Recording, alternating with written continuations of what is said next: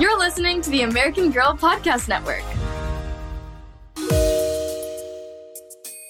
Hi, I'm Maggie Lawson, the narrator of 10-Minute Mysteries. This season's story is based on one of our favorite American Girl mystery books, The Light in the Cellar, a Molly mystery by Sarah Bucky.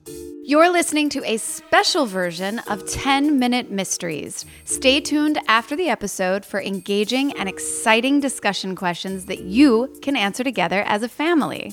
Episode 1, Greystone Manor.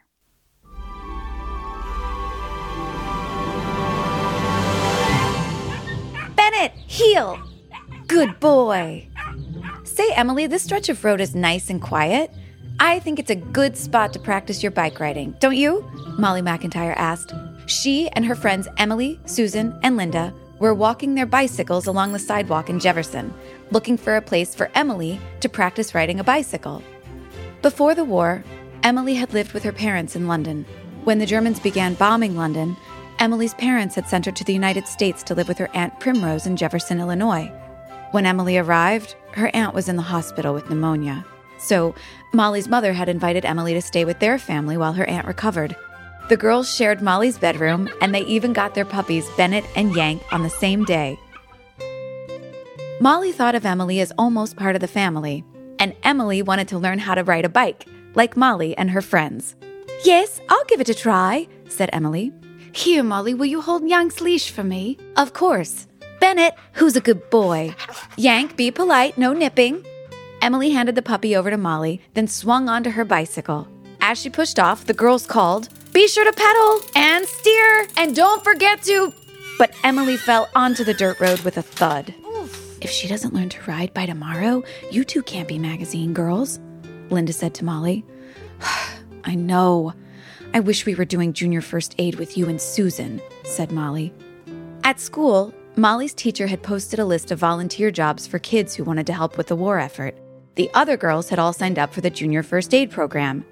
They were learning first aid skills, and they had shiny JFA whistles to use in an emergency.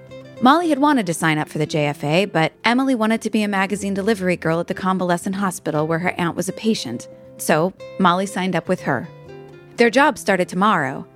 After school, Molly and Emily were supposed to bicycle to the Red Cross headquarters, pick up the used magazines, and then bike to Oak Knoll Hospital, where they would deliver them to the patients. She'll never be able to bike that far, Molly thought, as Emily tumbled off again. But Emily got right up. She walked her bike back to the girls and picked up her puppy. As Yank licked her face, she pointed ahead and said, "Let's go up that hill. If I could just get a bit more speed, I think I could keep my balance."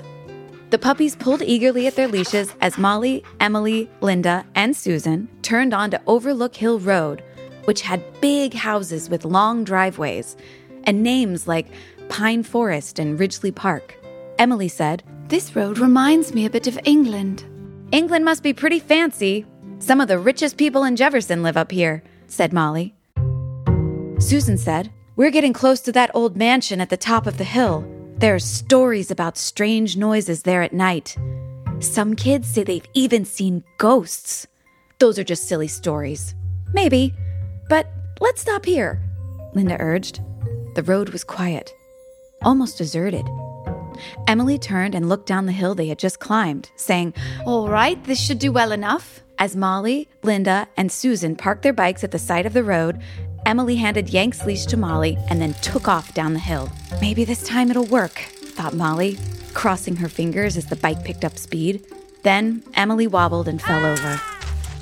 "It's getting late. It'll be dark soon. Maybe we should go home," said Susan, as Emily pushed her bike back to the top of the hill. "No, we can't go. Not yet. I said I was going to learn how to ride today, and I will." Emily squared her thin shoulders, then jumped back on the bike and began pedaling hard. "Oh my gosh," said Molly, as the bike went down the hill faster and faster.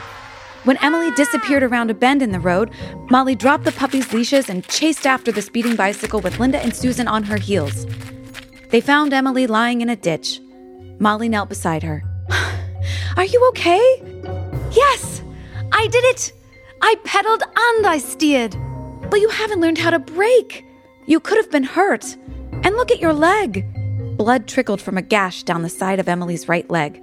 Linda grabbed a clean handkerchief from her pocket. "Here, let me help you. We're learning how to clean and bandage wounds in junior first aid," Linda said. Susan pulled out her shiny JFA whistle and asked hopefully, "Think we should signal for help?" "Thank you, but I don't need help.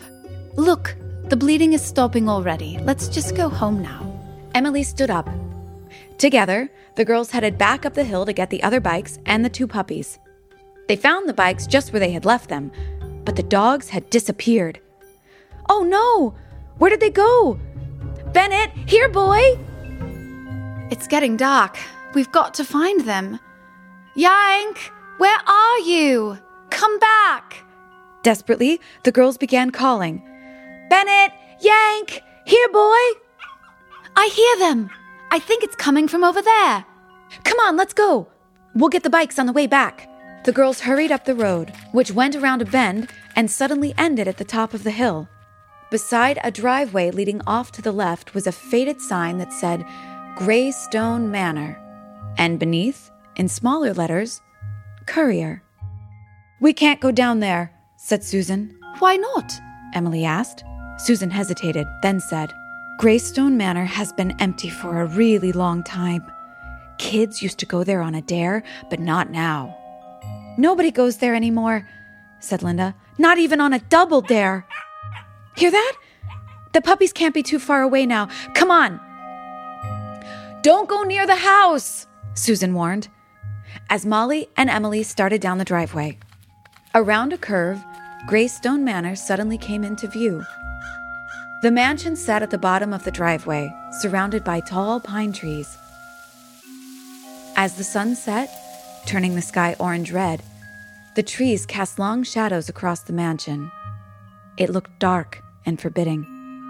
Molly felt a chill go up her back. She cupped her hands around her mouth and called, "Bennett! Yank, where are you?"